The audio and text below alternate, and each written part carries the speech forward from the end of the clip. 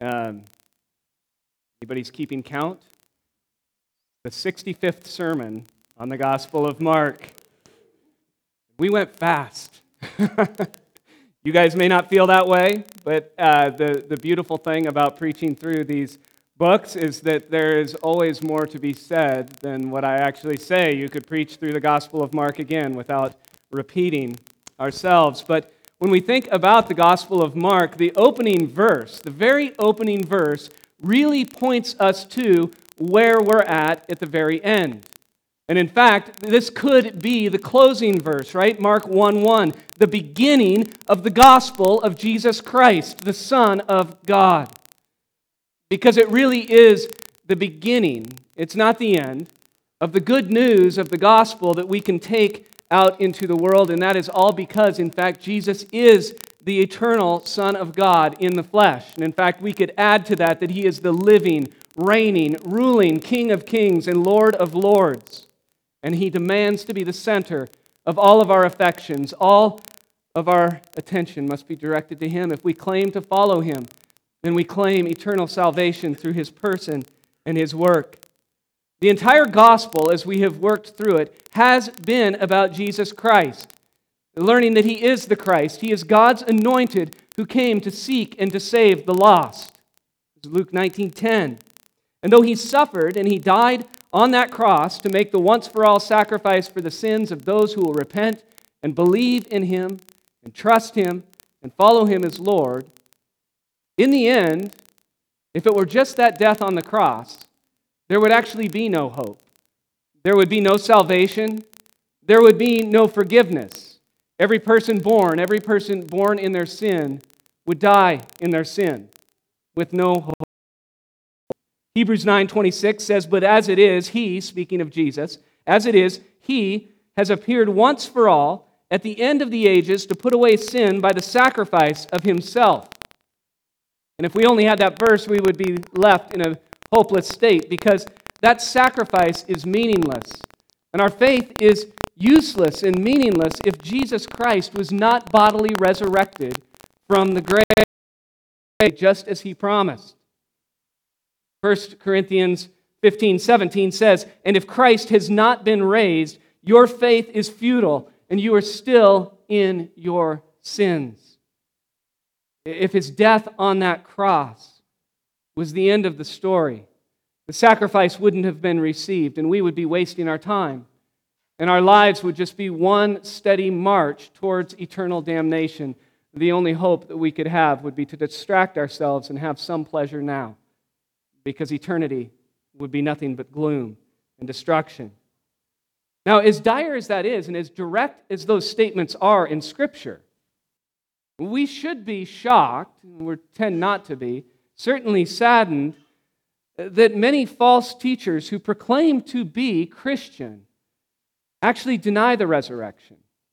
They deny the resurrection, and they lead their people in a hopeless journey in this life, all the while telling them that they're loved and they're secure for some reason that I can't put my finger on.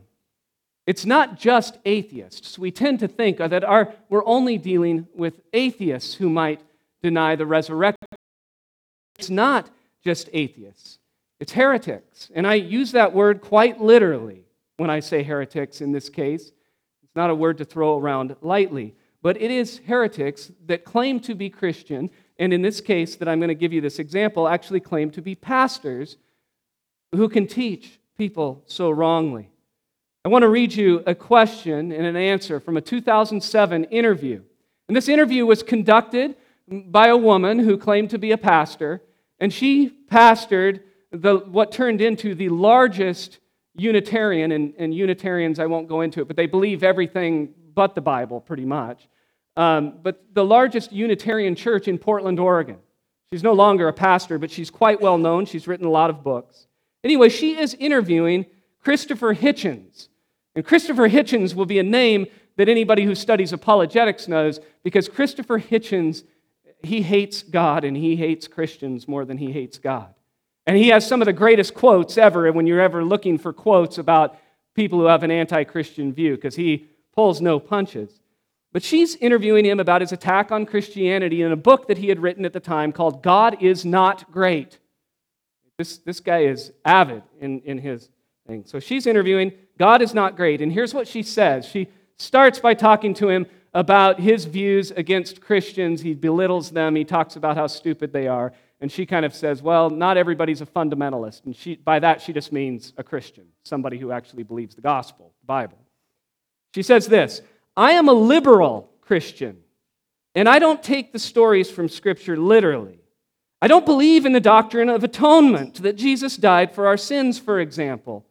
Do you make any distinction between fundamentalist faith, and here, like I said, she's generically just referring to Christians. Do you make any distinction between fundamentalist faith and liberal religion? Now, it's a fascinating question because what's behind that is, I'm a scholar just like you. I want you to like me and respect me. We can be friends, can't we? I mean, I call myself a Christian, but I don't believe what those small-minded people believe in the Bible. Can't we be friends? Can't I be operating on the same secular plane as you? And I'm not exaggerating. A little farther in the article, she continues to try to garner favor with him, and she says she doesn't believe the Bible, and then she makes this statement, when I preach about Easter and the resurrection, it's only in a metaphorical sense. It's a story about feeling good and how we can be empowered, but it didn't happen. Listen to Hitchens' reply. And this is one of those replies where I want to say, amen, preach it, right? To the guy who doesn't just hate God, but really hates Christians, instructs people to belittle them. Listen to what he says to her after she says she doesn't believe in the atonement or the resurrection. His reply, when she's hoping, he says, yeah, I make a distinction for you liberals, and you can be right on board with me. We're all one happy family. He doesn't say that. He says back to her, I would say that if you don't believe that Jesus of Nazareth was the Christ and Messiah, and that he rose again from the dead, and by his sacrifice our sins are forgiven, you're really not, in any meaningful sense, a Christian. And he nailed it. Don't use the term. You're not a Christian. I want to be as clear as I can possibly be. Everything about Christianity, your entire faith hinges on this truth, that God himself entered human history when Jesus took on a human nature, when he was born of the Virgin Mary, when he lived as a man and he went and he died on that cross and then rose bodily from the grave on the third day as he said he would. Because if that didn't happen in real life, as a real historical event, then nothing about Christianity matters. The actual term can't even be defined. You are just simply dead. You're eternally dead in your sins. Because there is no Christianity worth believing, no Christianity worth claiming unless Jesus was raised from the dead. In fact, we read in 1 Corinthians 15:19 that if Jesus was not raised bodily from the grave, then we who call ourselves Christians, we who gather together to worship, we who walk in the Spirit and try to obey his commands, all of us who've given our lives to Jesus as Lord, Paul says this, we are of all people most to be pitied. Thankfully, he did raise from the grave. He lives. Let's pray. Heavenly Father, we thank you for this opportunity to gather and worship you. Your mighty works in history are more than we can comprehend, and so we thank you for your word, where you explain it to us, where you help us understand, where we can wrestle with these things as we try to conform to your will. And we're so thankful for the gift of the Holy Spirit that helps us do that, in fact, gives us the desire to do that. Please open our minds to your word this morning. In Jesus' name, amen. So we are in Mark chapter 16, right? Mark chapter 16, and here we do reach the climax of the gospel. And in fact, the one event that truly changed the entire course of human history. Now, a quick recap, Jesus had suffered. We've gone over this for the past few weeks. Jesus had suffered. He'd been crucified. He died without question on that cross, and last week we covered the burial of Jesus. And as we closed out chapter 15, we can reasonably say, in looking at the behavior of all the people, including his disciples, that nobody actually believed that Jesus would rise from the dead. Nobody. Joseph of Arimathea and Nicodemus, two members of the Sanhedrin, remember, who were secret disciples of Jesus, they had hastily taken the corpse, the dead body of Jesus, off the cross. They wrapped it in linen and spices, and they sealed him in a tomb. But it wasn't done in secret. Mary Magdalene and Mary, the mother of Joses, were there. They saw where he was laid, it tells us in Mark 15:47. Matthew says they were there, right? They were there sitting opposite the tomb. But it was Friday. And as 6 p.m. hit on that Friday afternoon, and you have to remember the way of the Jews reckoned time, right? At 6 p.m. one day ends, it's sunset, but it's roughly 6 p.m. The next day begins. So as 6 p.m. approached and the days changed, they all would have headed home because they were entering Sabbath. And that Saturday, that Sabbath, as we talked about, had to have been horrible. It had to have been horrible for all that they had witnessed and seen. But think of it this way, too. The Sabbath is a period of forced inactivity. There is nothing that they can actually go do to get their minds off what they have just witnessed. We can only imagine that they sat, they lamented the death of the one they loved, claimed to be the Christ,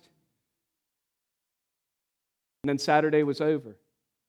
And when Saturday was over, and Easter comes, the first Easter, the first Lord's Day, the first Resurrection Sunday, it brought life.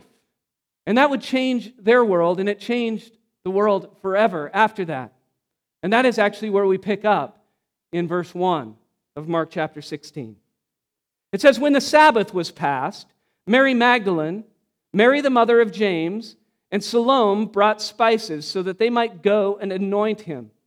And very early on the first day of the week, when the sun had risen, they went to the tomb.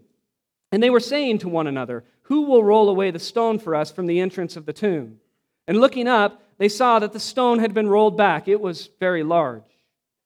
And entering the tomb, they saw a young man sitting on the right side, dressed in a white robe, and they were alarmed. And he said to them, do not be alarmed. You seek Jesus of Nazareth, who is crucified. He has risen. He is not here. See the place where they laid him. But go and tell his disciples and Peter that he is going before you to Galilee. There you will see him just as he told you. And they went out and fled from the tomb, for trembling and astonishment had seized them. And they said nothing to anyone, for they were afraid.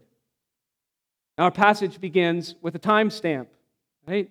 It says, when the Sabbath was past. And as we say, that was around 6 p.m. on that Saturday, or what we would think of as Saturday.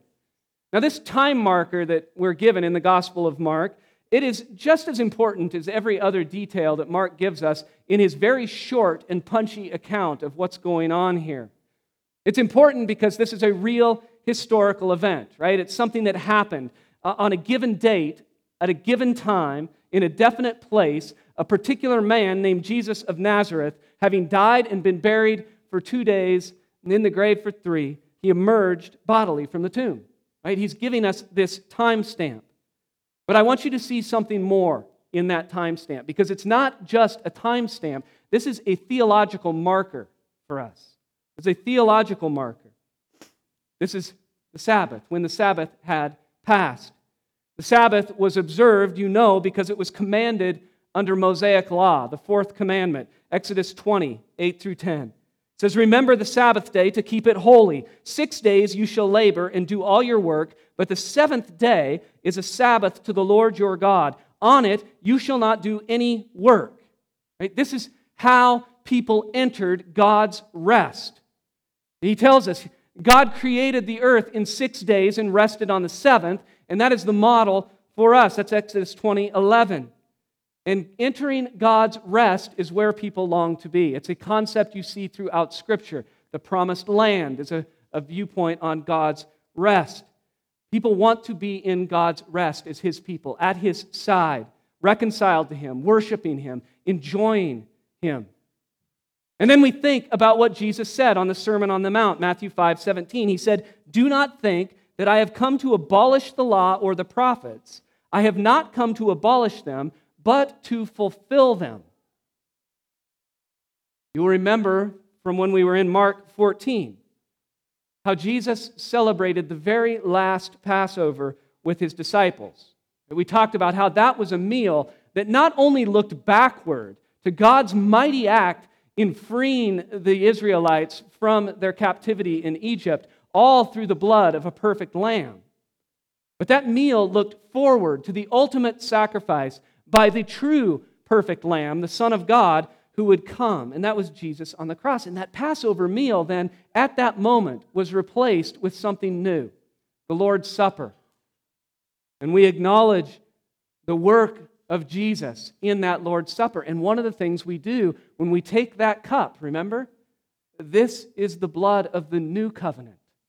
This is the new covenant that Christians live under. 1 Corinthians 11:25.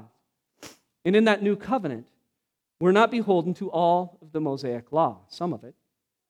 But in a similar fashion, the resurrection of Jesus Christ on that first Sunday, the first Lord's Day, replaced the Sabbath as it's known in Mosaic law on the sixth day of the week. It instituted something new, though.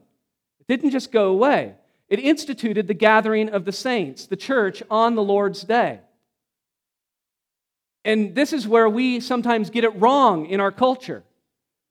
We are often quick to say, as Christians, we don't follow the Sabbath as it was laid out in Judaism because we're under the new covenant. But we get it wrong when we make light of the fact that it wasn't just eliminated, it was fulfilled and it was replaced with our call to gather and worship. We are still commanded. We are still commanded to gather, to worship God, to stop what we are doing, whether it's work or whether it's play, and set aside that one day where we can come and honor and worship Jesus Christ, our risen King. We all know the verse, right? We're commanded not to neglect gathering together, as is the terrible habit of some people, even in the first century. Hebrews 10:25. Already it was happening. We are commanded not to do that. The Sabbath went away, but it was replaced. It was fulfilled in Jesus Christ, and we have a command that we fulfill every Sunday morning, the Lord's Day. But it is fair to say that the Sabbath and all of those rules around it, as commanded in the Mosaic Law, they did, in fact, pass away. Colossians 2:16 and 17 says this, "Therefore, let no one pass judgment on you in question of food and drink, or with regard to a festival, or a new moon, or a Sabbath." Why? Well, it tells us these are a shadow of things to come, but the substance belongs to Christ. You see, the Sabbath was always foreshadowing the rest that belongs to believers in Christ.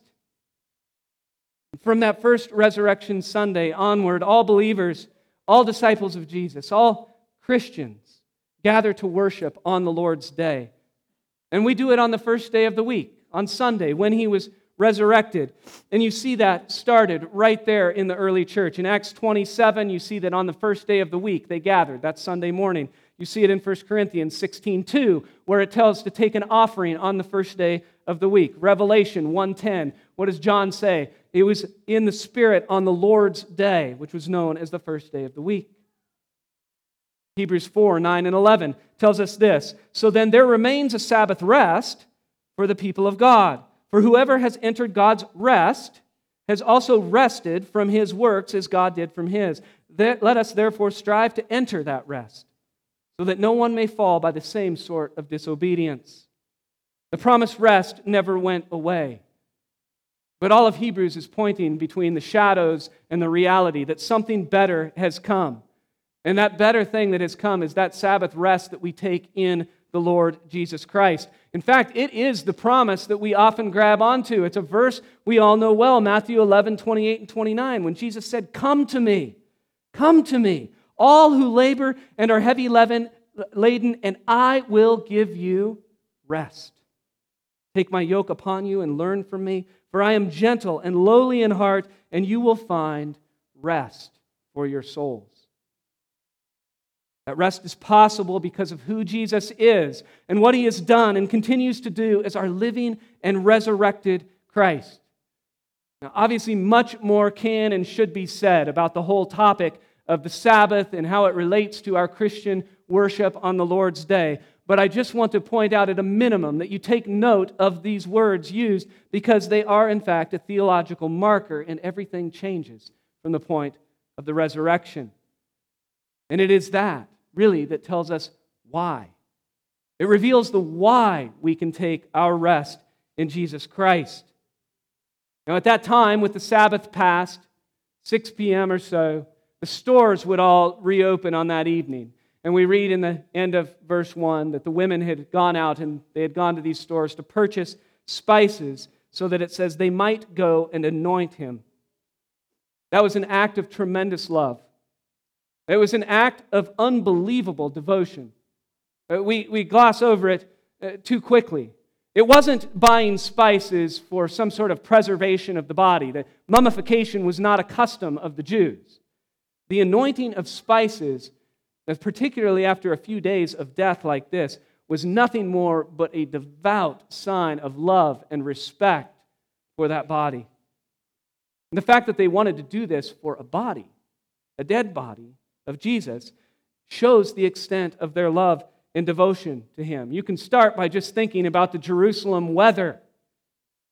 What they were going to do was going to a body that had been in the grave 2 nights, 3 days. The sight and the smell would have been enough to keep any normal person away from that. But that's not all that actually tested their love. That's not all that tested their devotion. That's not what made this risky to go and honor Jesus Christ. And in their case, His corpse. They've not yet seen the resurrection. Let's think of 3 reasons why this might be. First, they were a group of women.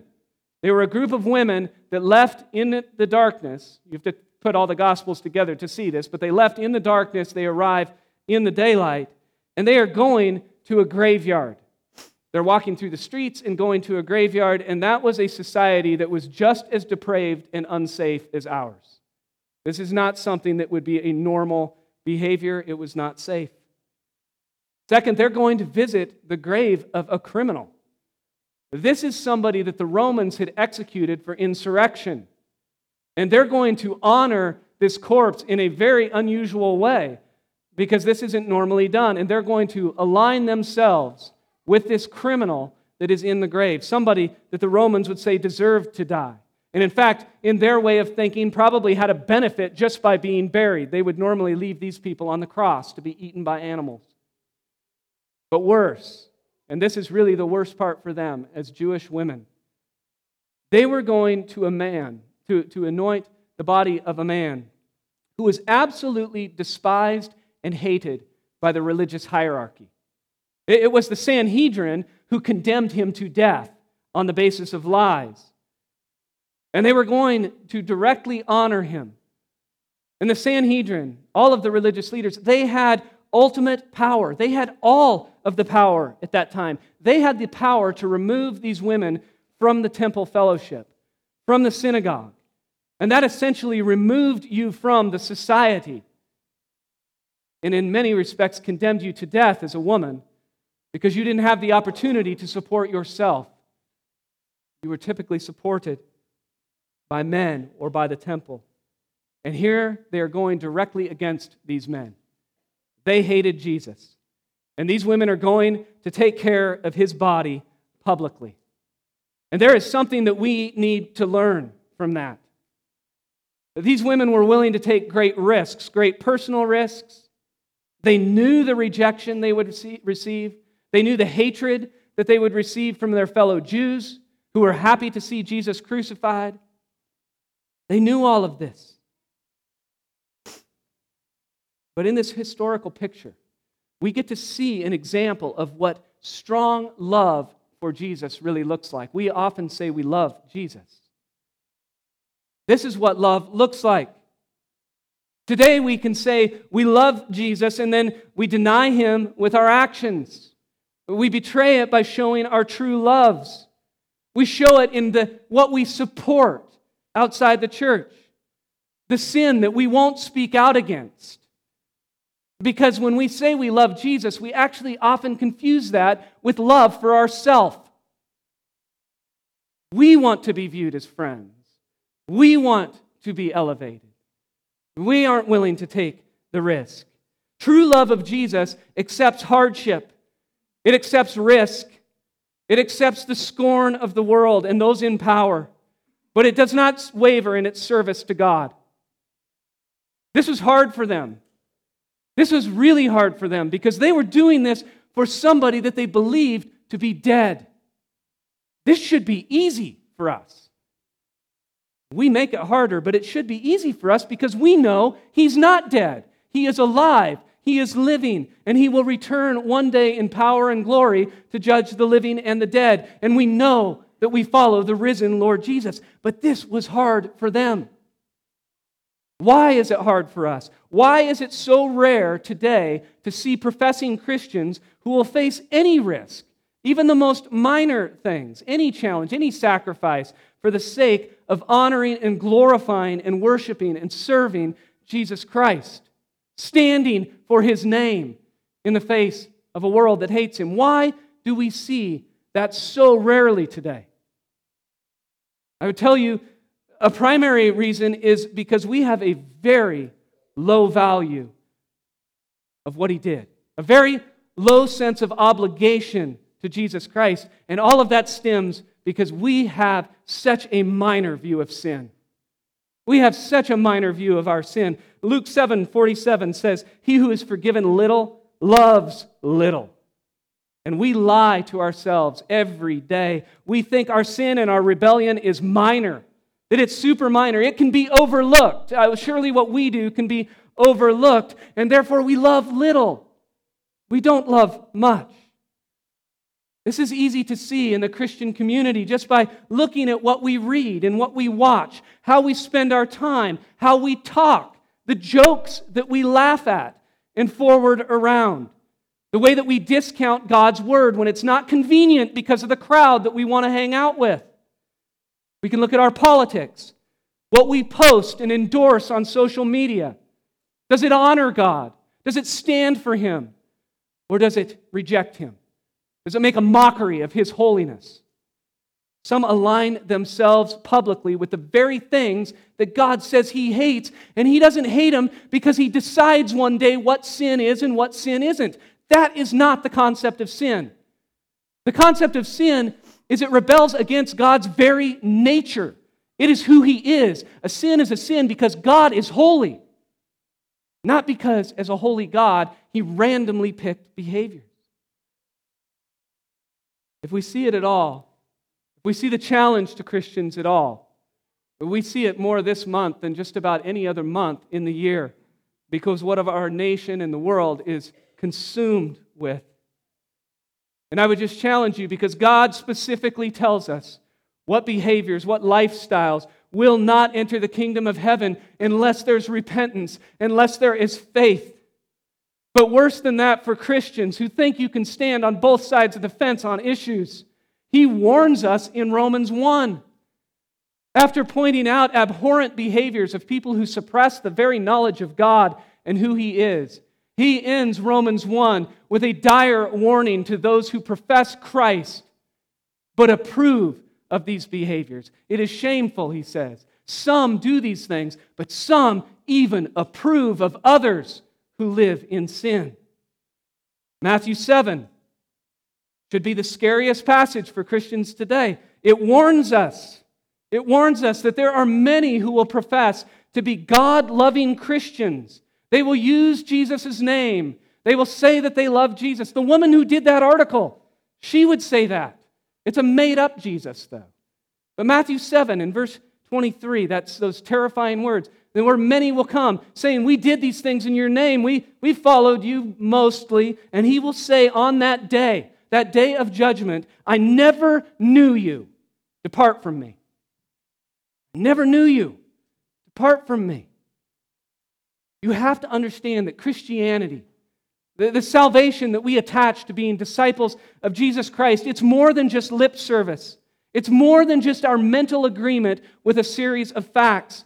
It is a changed heart. It is a changed heart that desires the will of God in all of life, no matter the consequences. It is pure love and devotion for Jesus Christ, for who He is, for what He has done. We grossly undervalue our sin.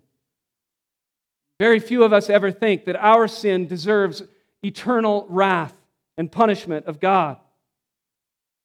But I'm telling you to flip that. We need to love much because we have been forgiven much.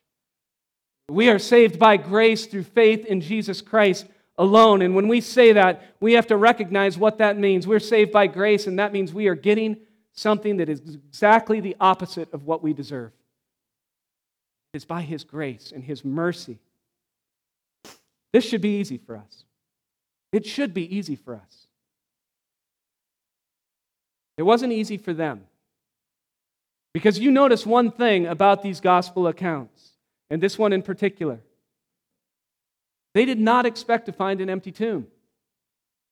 They did not expect that Jesus Christ had been raised from the dead on that very morning. They went to that tomb expecting to find a body.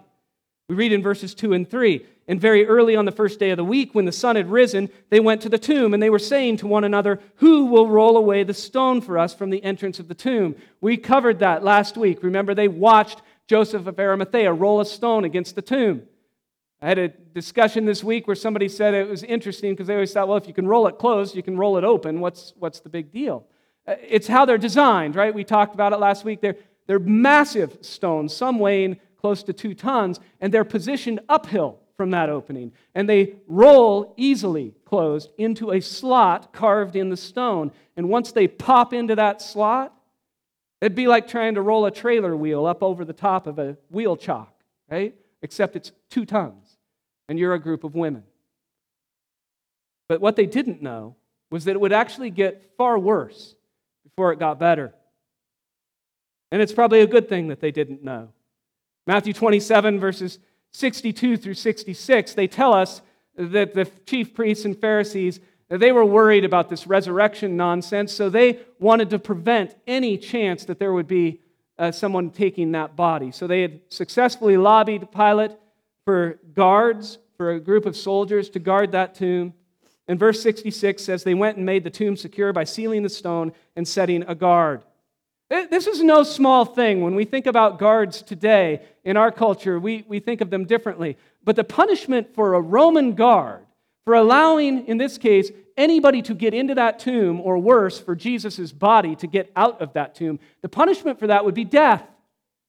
I'll point you just as one example into Acts 12, because we often overlook these kinds of passages. In Acts 12, you have Herod executing James, and he arrests Peter. And he's going to execute Peter as well. And Peter is in jail, and he's between 2 Roman soldiers, the guards.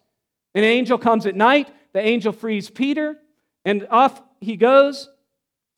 And when the angel frees Peter, we're left with what happens to the guards. And we're actually told what happens to the guards. We're told what happens to the guards in Acts 12. Verse 19. That's one of these things that I just love. We never really talk about this. After Herod searched for Peter and did not find him, he examined the sentries, the guards, and ordered that they should be put to death. This is just one of those many passages to me that says when we talk about God and we think we know Him better than God has revealed Himself, we know Him better than God knows Himself. Oh, He's just love and He would never harm a fly. He freed Peter, and these guards were executed, gruesomely executed publicly, so that no other guard would ever commit this same problem. So things got worse. There are Roman guards there. But things then get better. They get better before the women even face that hurdle. Something else happened that they didn't know about. Matthew 28:2. There was a great earthquake, for an angel of the Lord descended from heaven and rolled back the stone and sat on it. What was the purpose? Why open the tomb? Why roll back the stone?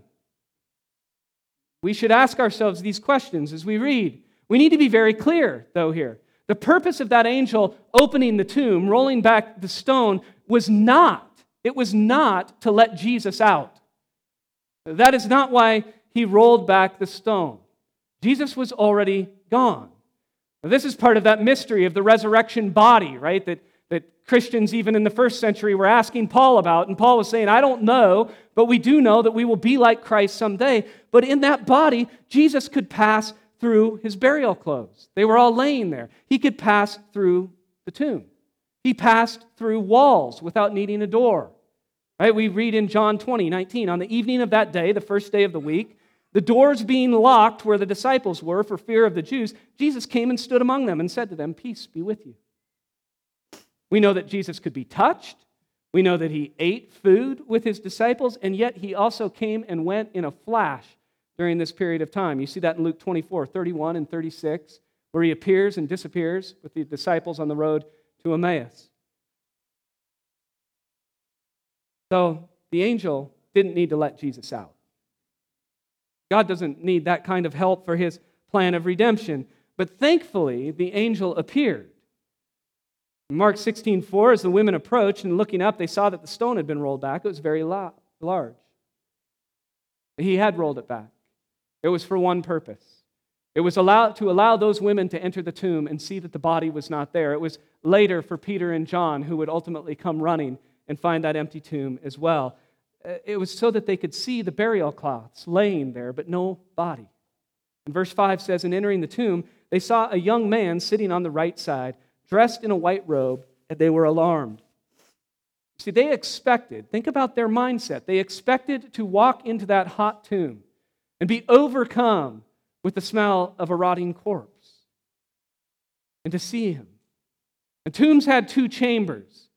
You would have walked through that outer chamber where the stone had been opened, but then you would see through the antechamber a smaller doorway. That's where you would expect to see the body. And instead, when they peer in, Luke 24:3 says, when they went in, they did not find the body of the Lord Jesus. He wasn't there. You have to imagine confusion, stunned silence. But that in that moment of confusion and stunned silence, it immediately turns to fear. Because when they turn, they see the brilliance of a heavenly messenger, an angel, sitting there. That is what the white clothes point to in the Bible. There's no other way to try to describe it for the human mind. It's like the Mount of Transfiguration description. But I want us to see something here. What does this tell us? What does the empty tomb tell them? What does it tell anybody in history?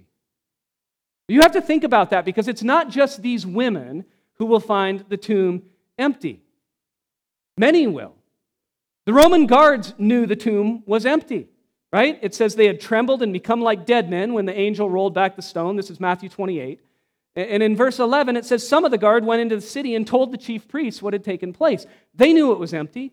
The Jewish leaders, on getting that news, in verses 12 through 15, they knew that the tomb was empty as well. Here's what they did about it. And when they had assembled with the elders and taken counsel, they gave a sufficient sum of money to the soldiers and said, tell people that his disciples came by night and stole him away while we were asleep. And if this comes to the governor's ears, because remember, they would be executed for this. If this comes to the governor's ears, we will satisfy him and keep you out of trouble. So they took the money and did as they were directed, and the story has been spread among the Jews to this day. So the Romans knew. The Jewish leadership knew that the tomb was empty. Peter and John knew that the tomb was empty. They had run there, John 20, 6 and 7. In other words, this is no secret. Just like it wasn't a secret where the tomb was, everyone knew that the tomb was empty or would soon hear and find out. Everyone knew that the grave of Jesus no longer held his body. It was empty on that third day. So what does it tell us? It tells us that the body wasn't in the grave. It tells us it wasn't there. It gives us evidence of resurrection, but it doesn't actually explain it. And I'll put that with a biblical example. Think about what happens to Peter and John. The women come, they tell them that his body is not there, and they run, they sprint to the tomb, and they see the empty tomb, and then they run out and proclaim the gospel? No. They see the empty tomb, and nothing happens in them. They see the empty tomb. They see that Jesus wasn't there. And then in John 20:10, it says, then the disciples went back to their homes. That was it. We read later that they had locked themselves in a room. The main thing the tomb did, the empty tomb did, and the main thing it does today, is forces them and us to answer, what happened to the body of Jesus? What happened to the body of Jesus? Nobody at that time disputed that Jesus had died and that he was buried and that he was not in the tomb. And this is where we get an example of what we call God's word-act revelation. That is all of Scripture, by the way. All of Scripture. God's revelation is always a combination of his actions in human history plus his words. He spoke to us in words so that his mighty deeds can be understood by us so that we can properly interpret God's actions in his redemptive history. And so we can know him, and so we can worship him and give him the honor that he is due. Because when you look at the Gospels, all four of them, none of them actually give us this strange account of what actually happened in the moment of resurrection, right? What happened there? This is not like these epic tales, these fanciful fictional tales that you'll read about in Greek mythology. We don't actually get that about the resurrection. What you do get is you get ordinary people that are experiencing life right up to the point where they have no possible categories to place what they're seeing in, what their experience is in, and God steps in at that moment to reveal his mighty works and explain them. And that is why the angel is there, who says to them in verse 6, do not be alarmed. You seek Jesus of Nazareth, who is crucified. He has risen. He's not here. See the place where they laid him. The angel leaves no doubt. He knows who they're looking for. Jesus of Nazareth. We're talking about the same man. He knows why they're there. They're looking for him. And in this moment, it would have been fair, I think, based on everything that has happened in the Gospels, if the message was actually different to the women and ultimately the disciples. Why not actually rebuke the women for their lack of faith? Why are you here in the first place? Why are you here? Jesus is the Word, the very Word of God become flesh, John 1:14. God is spirit, we can't see him, John 4:24, but they could and did see Jesus. And he is, we are told, the image of God. In 2 Corinthians, he's the radiance of the glory of God and the exact imprint of his nature, Hebrews 1:1, in Jesus, the very visible image of God, God himself, God the Son incarnate. He told his disciples, including these women, multiple times what would happen. He would suffer and die on that cross, and he would be raised on the third day. You can go look at Mark 10:34 for just one of many examples of that. So we need to keep this in perspective a little bit, because that could have been one response. But it wasn't. And in that, we see something very beautiful in this text.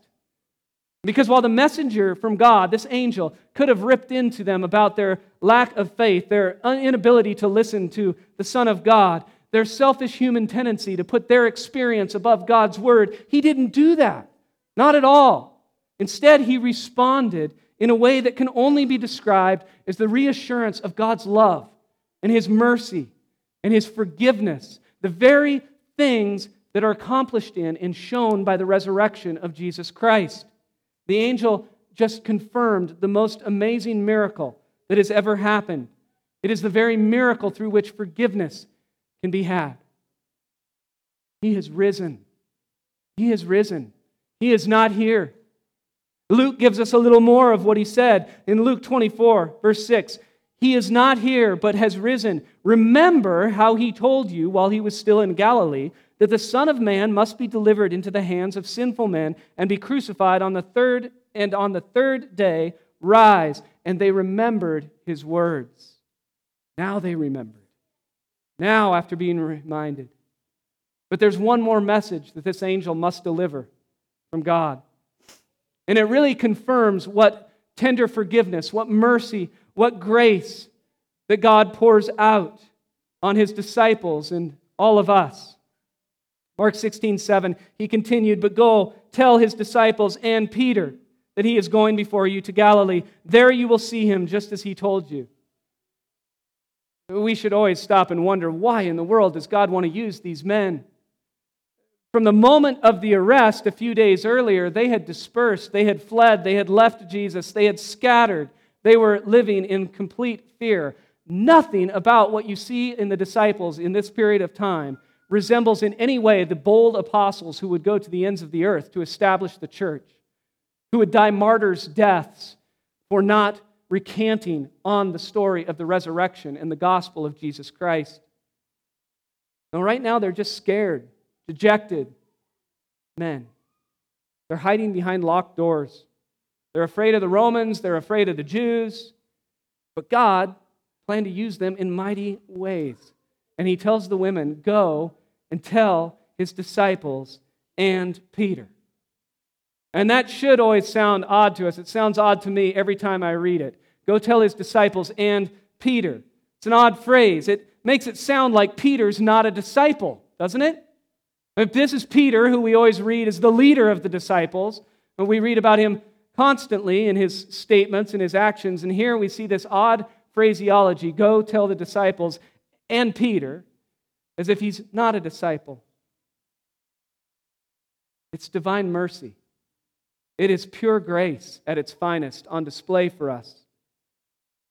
Peter had denied Jesus 3 times on the night of his arrest. He had wilted like a flower and completely denied Jesus simply by being questioned by a servant girl. Somebody with no status and no power. And that's all it took for him to walk the other way. In these 3 days, you have to imagine that Peter was absolutely guilt-ridden and ashamed, thinking himself unworthy of being a disciple, unworthy of salvation, unworthy of serving Jesus in any capacity, unusable for the kingdom of God. How could He use me? I can't even stand up to a servant girl. He's a weakling. I'll be viewed as a hypocrite. People will know my past. They'll know how I fled. I'd be a hypocrite. I'm unusable. Nobody will listen. Those would all be normal human emotions. And you need to take great comfort in this statement if you happen to be one of those rare sinners out there who actually has a past. That was a sarcastic comment. That's everybody. That's me. If you're one of these people and you know that God could never use you because of what you've done or what you've said, look at these words about Peter. It is a display of God's incomprehensible grace and mercy and love. Nobody is beyond forgiveness if they will turn from their sin and follow Jesus Christ with all of their heart. That's all it takes. Think of the beautiful words of the prophet Micah, Micah 7:18 and 19. Who is a God like you, pardoning iniquity and passing over transgression for the remnant of His inheritance? He does not retain His anger forever, because He delights in steadfast love.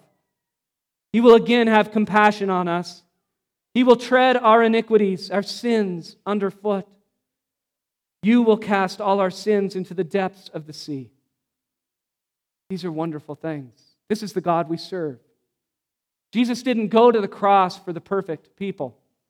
There aren't any. There aren't any. He wasn't raised from the grave for the person who has already earned his or her way into heaven by all of the good things that they have done. That's an impossibility, right? All your works are like filthy rags. It's an impossibility. That's not why Jesus went to the cross. It's not why He was raised from the grave. Make sure you tell Peter. Jesus expects him there. He has big plans. Peter will pay the ultimate price, we know that, with his life, but he will follow Jesus boldly to the end. What wonderful news that had to have been for Peter. The women get that final command in verse 8. They went out and fled from the tomb, for trembling and astonishment had seized them, and they said nothing to anyone, for they were afraid. Trembling, Astonishment, fear, reverence, awe. You can fill this in with all kinds of adjectives. Who could really pick words to explain the emotions that these women went through when they went to that tomb expecting to see a body and instead came face to face with a divine messenger from God who told them that Jesus Christ had risen from the grave, that he was no longer there, and they needed to go and tell his disciples. They saw him die. They were there at the cross. They sat through Saturday in despair. They came against all odds to show their love and their devotion. It would have been shocking that they came that way, but then learned he is risen. He is alive. What he claimed was true. He really is the Son of God. This is the beginning of the gospel of Jesus Christ, the Son of God, right? That's what they came to see, the very first words we read, because it's not over.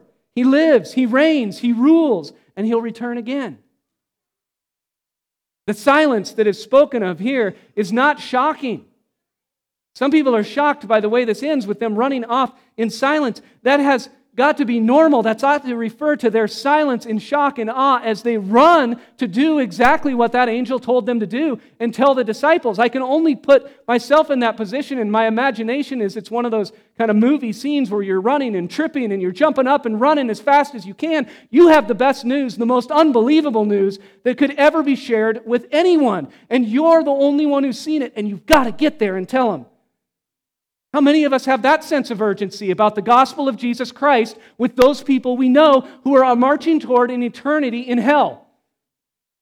That's the same urgency that we need if we believe what we claim to believe. The other Gospels, of course, in Acts and 1 Corinthians and a few other places, they fill in all the details for us about what happens next.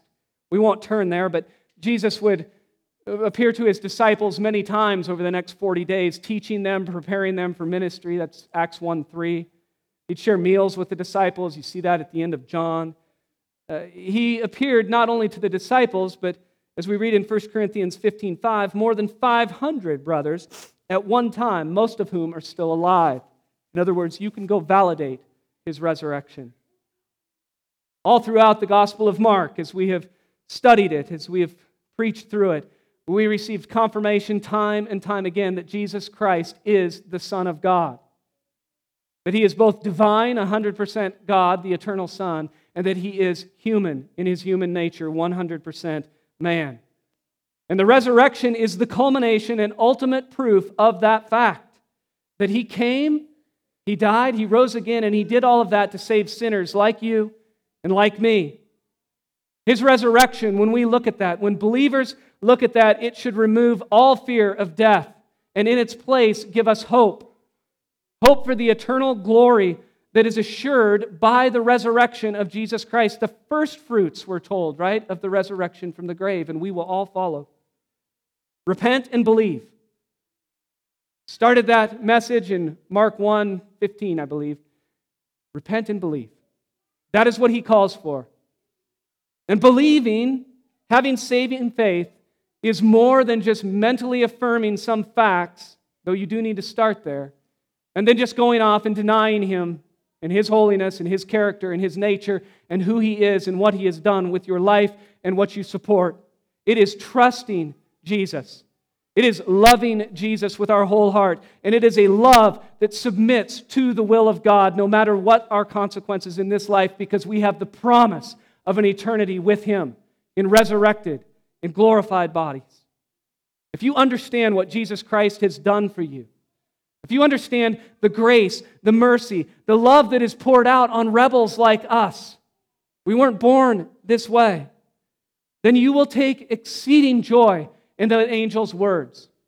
Go and tell. Go and tell of his resurrection.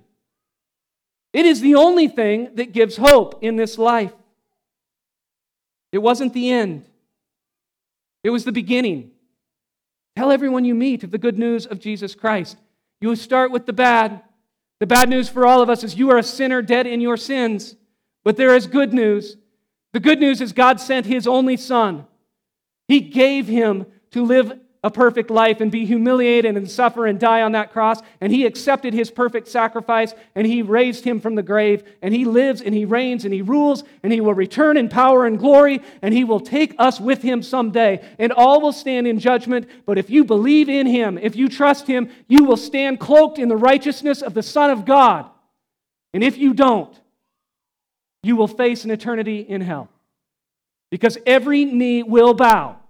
That is not an option. Every knee will bow and every tongue will confess that Jesus Christ is Lord. Everyone. Whether you deny it in this life or not, it is coming. This is a wonderful promise.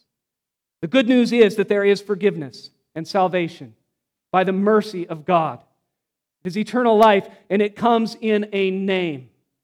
Acts 4:12, and there is salvation in no one else. It is exclusive. There is salvation in no one else, for there is no other name under heaven given among men by which we must be saved. He is our Lord. He is our King. He just demands our allegiance, our life, but He gives eternal life. Let's pray. Heavenly Father,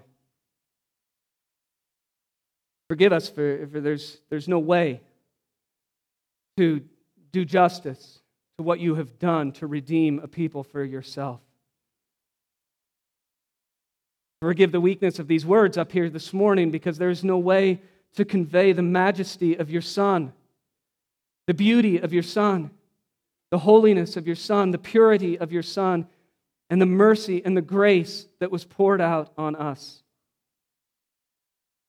Father, we're so grateful for the forgiveness of sins. We marvel at the mercy that would have taken, and we'll never understand why. An eternity of eternities would not give us the ability to comprehend why you would save people who, for a time, rebel against you, against your word, against your nature. God, give us strength. Give us boldness to go out in the world and proclaim truth. Lord, keep us from wavering, from compromise. Remind us every time, God, that when we compromise only on your holiness and your nature for our gain. That is dreadful. And we ask for your forgiveness, for it is a temptation that faces us every day. Lord, we are thankful for the resurrection. More importantly, we're thankful that you have given us your word to explain what that means to us and to teach us and instruct us in all of your ways. God, please help us understand that. Apply it to our hearts. Apply it to our communities. Use us, Lord. We pray all this in Jesus' name. Amen.